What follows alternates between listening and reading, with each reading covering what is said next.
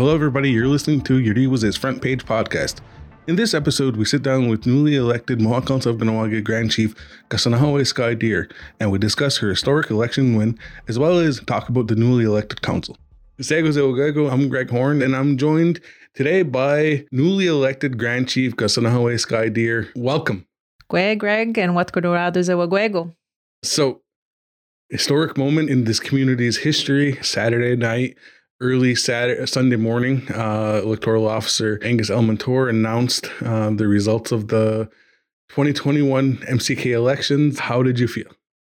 Well, I don't know if you seen when I first got there, really nobody knew that we were going to be able to go into the building, right? It was quite a shock. Like, okay, he comes outside, everybody come on in. Yeah, everyone was like, what? Right? So as we start ushering in, and then like I was with my grandmother, Anna, and she didn't have a mask. So my ragani was like, Kasanahaway, go get her a mask. So I ran down the stairs onto the floor, like where the counting ballot station was, and grabbed the box, ran upstairs, and now I'm distributing masks to everybody who didn't have any. And all of a sudden I hear Angus saying, and now for the announcements for Grand Chief. And I threw the box and I literally start running to where my grandmother was standing. And when he said my name, Greg, like just tears, like, I don't know if it was relief, if it was joy, if it was just overwhelmed with pride and humbled and honored, like, and to have my grandmother there with me, witnessing that moment, because I mean, she's, 85 years old. And when I was like,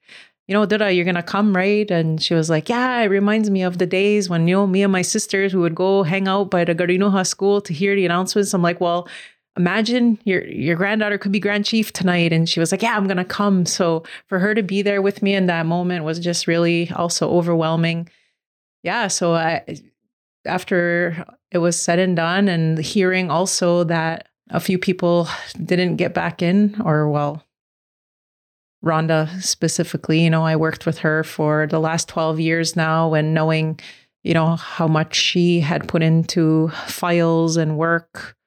And of course, we had a retirement of Clinton, and well, obviously 2 more at the table because of them seeking Grand Chief positions. It is quite a turnover of, new people, I guess, at the table, 5 to be exact, and the 4 from last term. So really you have 3 veterans left at the table with myself, Lindsay, and Mike, so to speak, in terms of... And Lindsay's, is a veteran, but he was off council for so many years, right? So his almost like it is returning also too. Yeah. So, and then Monday, we had a tobacco burning at the main building, and we invited the staff to come out because I felt it was important too for them to hear the words and the messaging and to be a part of that ceremony and putting tobacco forth to start fresh. And, we've all been through a lot within the organization with COVID, loss of a Grand Chief, just the feeling of being disconnected from each other too, working remotely. And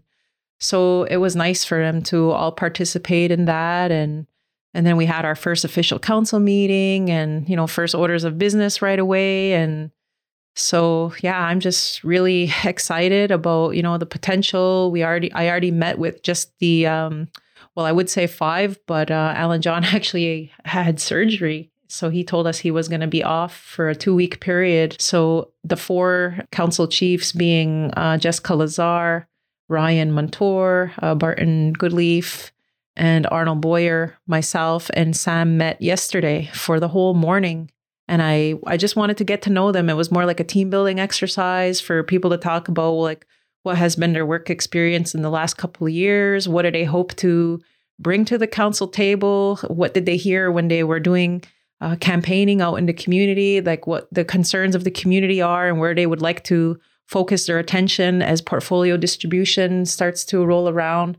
So I thought it was a really good exercise to hear from them. And then I jotted down some notes and said, well, based on what you heard, this is what I think. And, hopefully here's the 16 portfolio wheel structure that we have.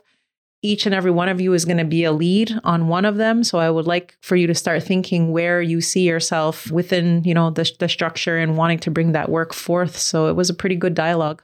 And I guess it's been quite a whirlwind since early Sunday morning, and then going from there. I've seen you getting a photo shoot on Sunday morning. Yeah. I think all the major news outlets in Montreal and across Canada have been featuring articles and videos with you. Yes, definitely. Like you said, a whirlwind. It's like every day I'm getting requests and, up at the break of dawn, having to go on CTV National and Global. But I think it's important that they're recognizing that history was made, first woman, first LGBTQ2S person in, this role that's out. And, the Mohawks have always been known to be very progressive in their politics and different things and our stances on, rights issues or fighting for land defenders, etc. So in terms of, the evolution of women in politics, I think this was a long time coming now for there to be a woman Grand Chief. We all know traditionally what the roles of women have been when it came to, protectors of the land and ensuring preservation of our culture, our clan, passed down to our children and strong identity and all of that. So I think it was just a natural evolution, and I'm really looking forward to the challenge. And because I've heard time and time again, I have my foot in the ship and foot in the canoe, metaphorically speaking, and hoping to bridge the gap a little bit, and having people see what the MCK really does for the community, that, this kind of facade or mantra that people have, oh, you're arm of the federal government, you're doing their bidding, you're a sellout, you do this, you do that. But ultimately, if they were really to come and do a tour and see the way the people work for the community, that we're always pushing for our rights to be recognized, our jurisdiction, like the days of the Indian age are long gone. The system is still here, elected system, but ultimately we're all community members. We're born here, grew up here. We have the same common goals, values, interests as everybody else. It's just a different means of getting there. Now you're at work as the Grand Chief as a Honda Iade, and there's a big issue that's coming back to the forefront again. I mean, it's been there for 300 plus years. There's a residential development going on in Chattagita, which is on lands that are bordering the community and bordering land that's been returned. How, I guess, is it that you guys as the MCK are gonna look to handle this?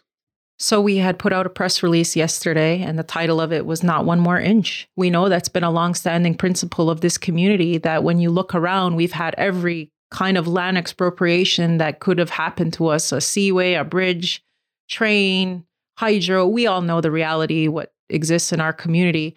So the fact that we've been petitioning the federal and provincial government to sit down with us to have lands returned to this community now since 2003 with the confirmation of the grievance of the Seigneurie of Sault Ste. Louis. So 18 years and really no firm progress. And it's kind of been stagnant now for the last 5 years and no real political will to move it.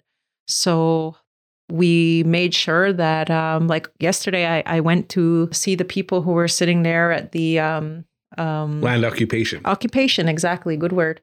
And handed the secretary of 207 Longhouse all of the letters that we've sent, not only to the mayor of Chateauguay, but to the Minister of Indigenous Affairs for Canada, Carolyn Bennett, even to the Prime Minister. And then on the Quebec side, to Premier Legault, Ian Lafreniere, saying, this is a priority. Can we please try to resolve this and show the community that there's some movement, some political will to try to sit down with us to resolve this, because it makes sense.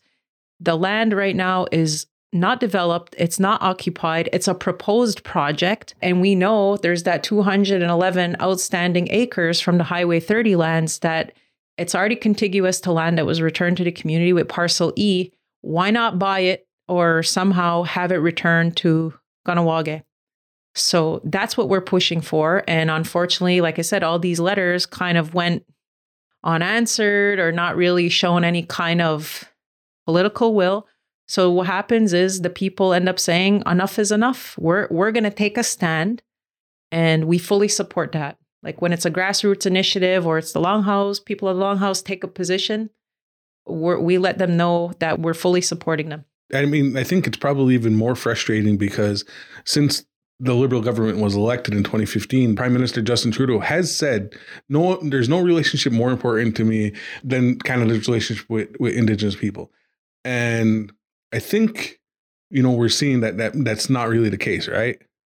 Well, I have to say, in the last couple of days, I've seen some very interesting things coming out of the federal government, such as the appointment of an Indigenous Governor General, and then the unprecedented agreement with the Cowesson First Nation in Saskatchewan of them taking over their child welfare services. Yeah. Exactly.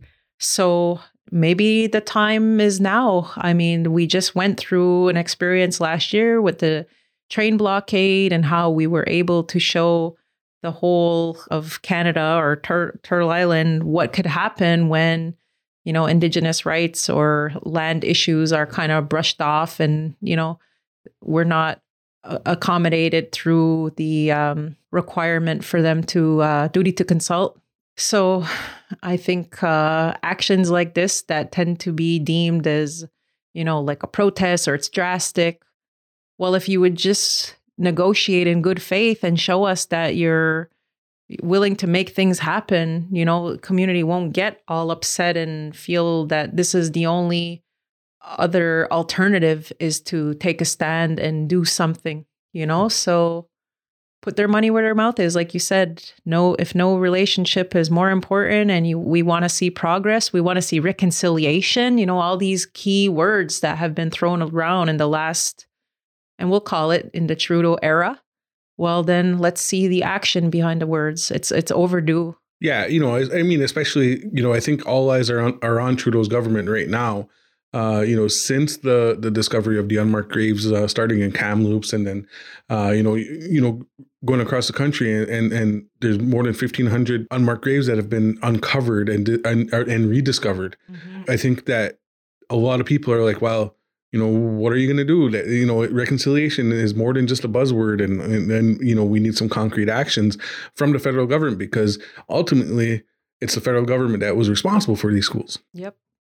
So I've heard that time and time again from people. They said it seems to them that Canada is in an all-time low in terms of the spotlight and, everything that has come to light of our history, of our experience as Indigenous people in this country, the attempted genocide, assimilation, oppression, continued systemic racism. Like, when is our time to rise up and say enough is enough? And I started to feel it, and it's a progression, right? I don't know if it started from 1990. I don't know if it was maybe before that in the 70s, but there's definitely things happening in Indigenous country that we can't ignore.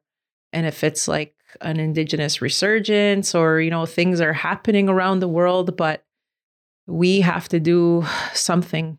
We grew up in 1990 and after, and seeing how we as a community acted and supported our sister community in Ganasdaga, and there's been a change in mentality and people returning to traditions, returning to language, and there's been this groundswell and these actions that have been done throughout the years.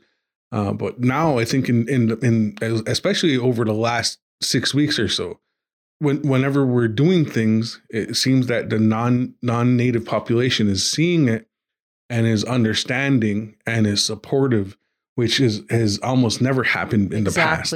Exactly. It's definitely a new age. I'm sure the internet and social media also plays a part because everybody is seeing what's unfolding, not just here in Canada, but even across the world, right?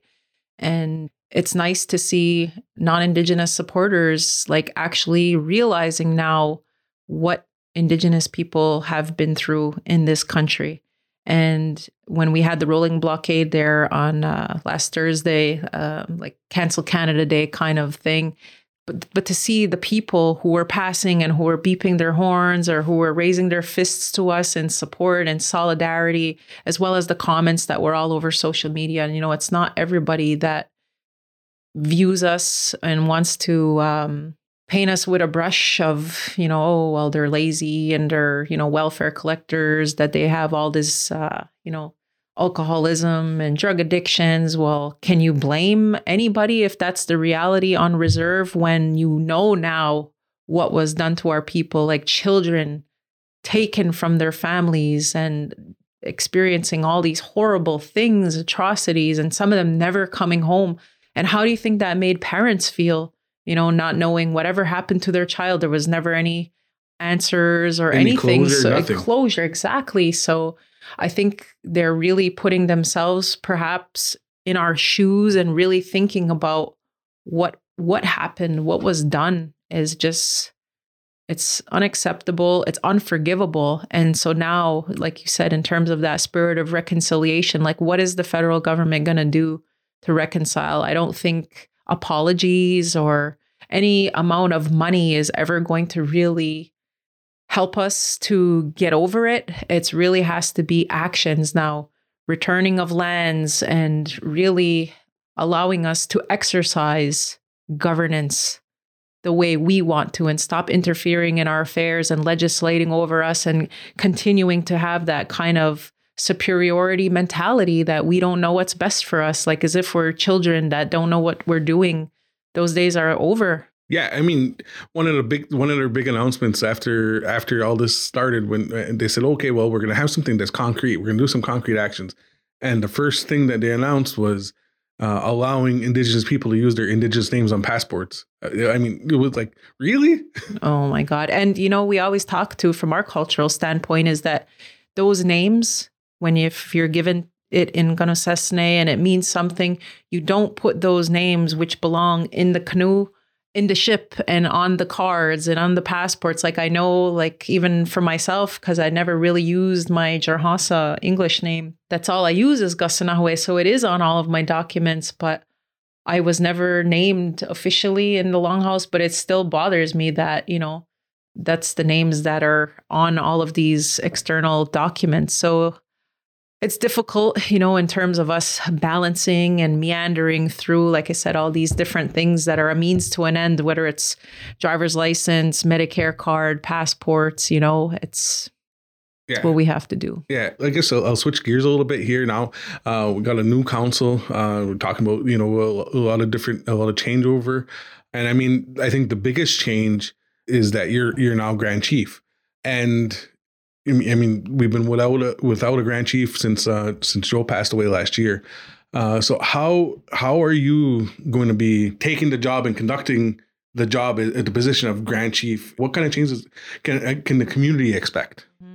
So obviously, my whole platform was wanting to see changes, wanting to empower people to be a part of that change, because we as the council can't do it alone. Coming at it from a cultural standpoint, because that's what I know, in terms of going through, just like yourself, the whole Garino Hadzi Dariwa Estakwa experience, immersion school, having all that culture. When I came back from Florida, like I made a commitment that, my wife and my kids, we were going to go back to Longhouse and practicing ceremonies, to graduating the 5-year language and culture training program at the MCK Zini Guarihoda Zidwaharan. So everything that I've learned, whether it was roles and responsibilities, creation, story, great law, and the way we conduct business and the way that we know ourselves as what it means to be Ungwehue and Ganyagahaga, and how we deal with the outside, all comes from that mindset now, because that's who I am. So what I told the council is, from now on, every time we meet as a council, Ahonda Gariwadekwa. We're going to open, we're going to close, and everybody's going to learn it. Whenever we meet with external governments, be it provincial, federal, you make sure you wear your traditional clothing so that they know that we're still distinct, that assimilation process that they tried to, I guess basically eradicate, the Ungwehue mindset and thinking, that they weren't successful, that we're still here, we still have this, that we still can speak our language. Yori Hawana zi adawatunde tokarani gawanage, when we meet with them, stuff like that. Decision making, we've already kind of moved away from voting. We've been trying to do consensus building now for the last couple of years.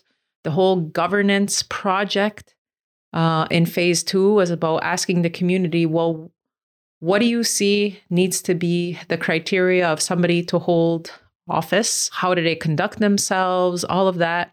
So we definitely heard a lot in this whole campaign about accountability, transparency. We need to see more of that. I'm completely changing the format of the way community meetings has gone with that, the 12 of us sitting at the front and very adversarial with the community. We're going to sit in a circle. I talked about maybe community clan meetings.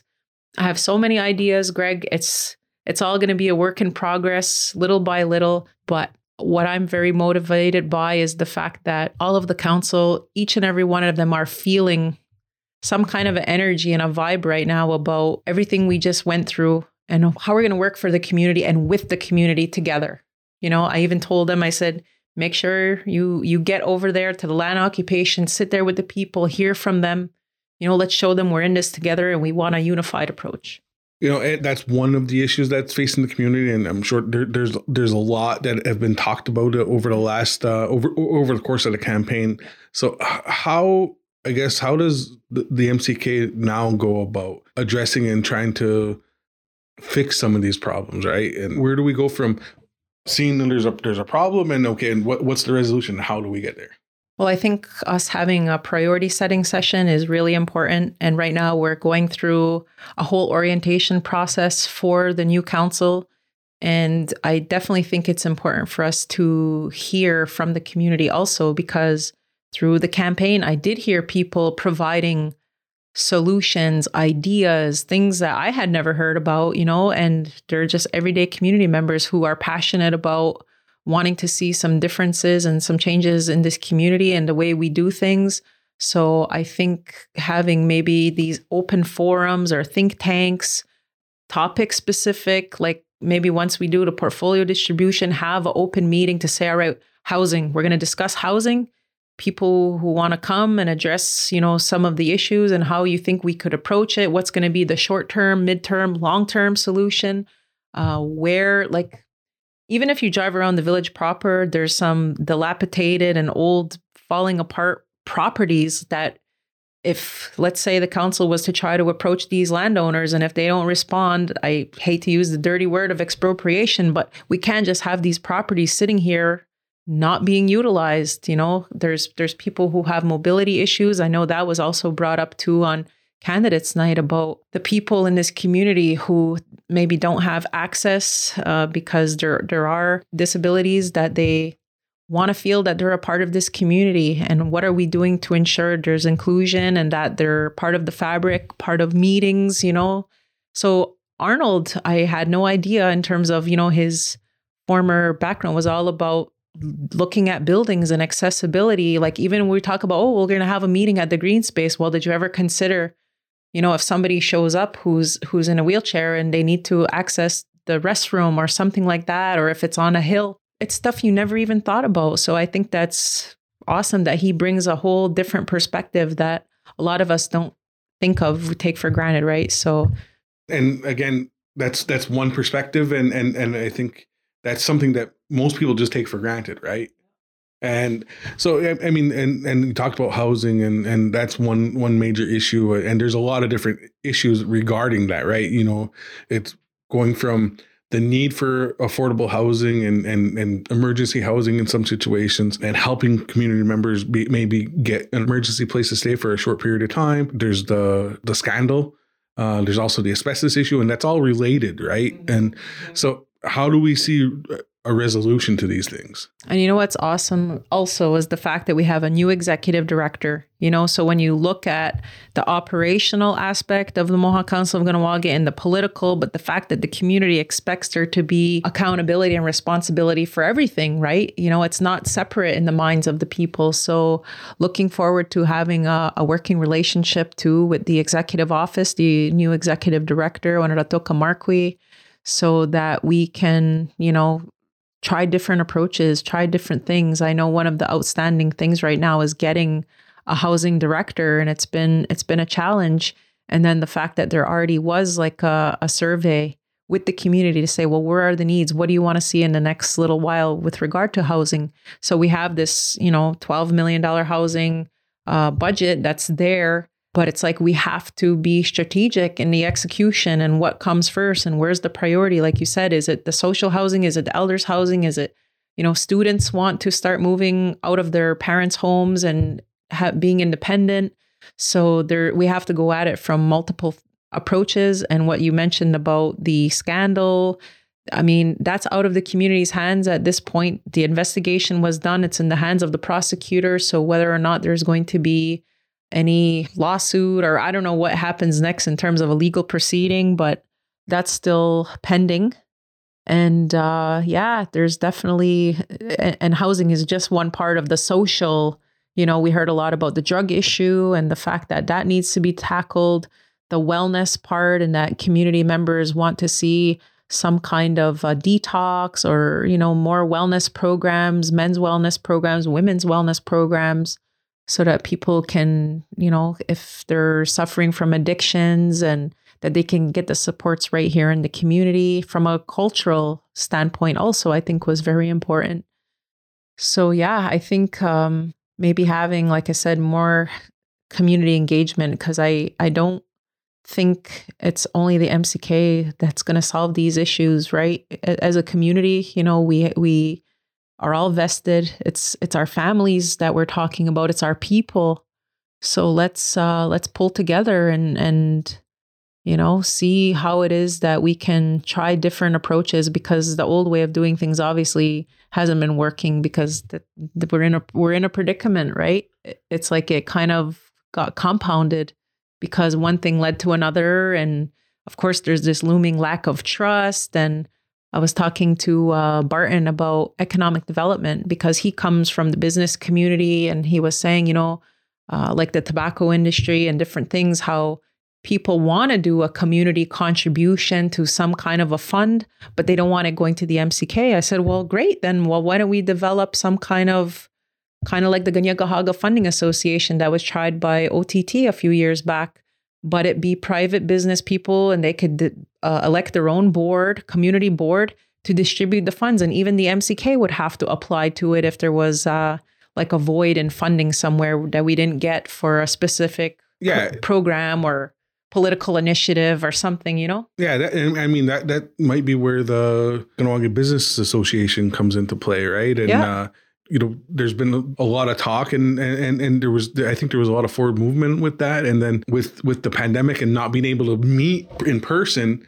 it kind of put brakes on a lot of things, right? And then that also, the way we've been living for the last 16 months has really exacerbated a lot of these problems, right? And put a magnifying glass on it, because we're sitting here, everybody's sitting in their own homes and not being able to go to work or not being able to socialize the way they're used to, and now they're looking at things and then lost in their own thoughts and different things, and then that manifests in different ways, whether it's substance abuse, or if it's wanting to take action on different things, and then like depending on the person, they'll go in a different direction and want to try to do different things, right? And then it creates this environment where everybody wants to do something but feels like they can't.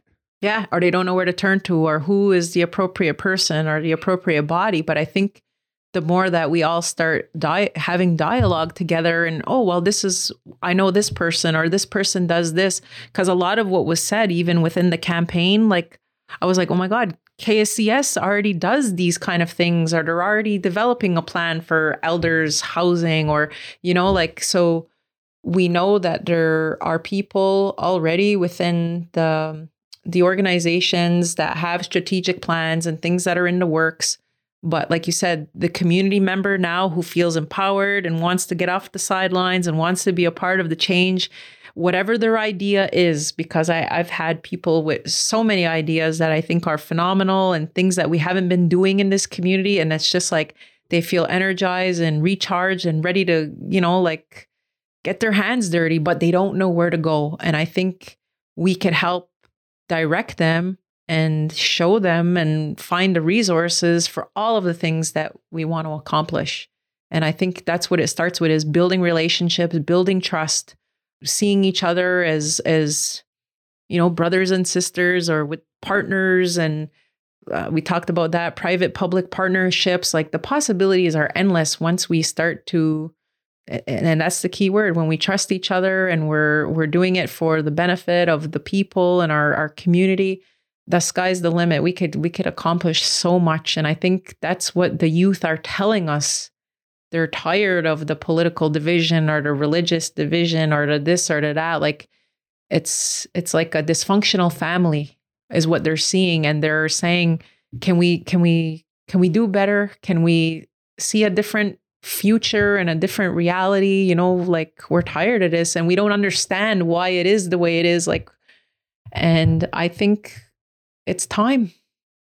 We are what we've been waiting for. No one else is going to come in this community and save us. It's up to us as individuals, as families, as a community, as a nation to say that we're not going to be this oppressed people and that we're not going to, you know, yeah, it's horrible what happened to Ungwehue people across this country. But are we going to sit there and pout about it and complain and say, oh, we're so poor? Are we going to say, nope, we're still here. We have the ability to learn our language. We have the ability to, you know, strengthen our collective identity. We have the ability to do all of these positive things. We have so many resources. Like, I swear, this community, we don't realize how good we have it.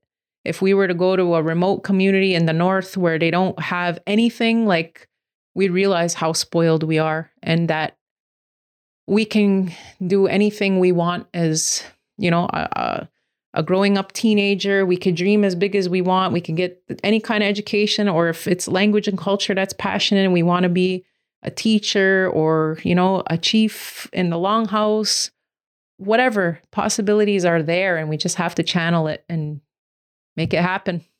All right. Any final words? Just want to thank the community again. I know it was a very interesting election, a historical election. Just want to say Nyawakoa for, you know, the people who, you know, really took the time to come and speak to me and ask me and get to know me, I guess, even on a personal level, because, you know, it's one thing to see a candidate and, you know, out there but the people that know me know that I'm motivated. I'm, in terms of, you know, the kind of person I am, that I've always been involved in sports, that I'm a team player, that I'm a motivator. It's just, I feel like I was meant to do this kind of work, and just Nyawa for the people that, you know, had the trust, I guess, in myself to take on this role on behalf of the community. And I'll do my best to make you proud and do what I can to make Kahnawake a great place for our future. Okay, Nyawakoa. All right, Nyawakoa, Wanage. Yuriwase would like to thank the Community Media Strategic Support Fund for supporting this initiative.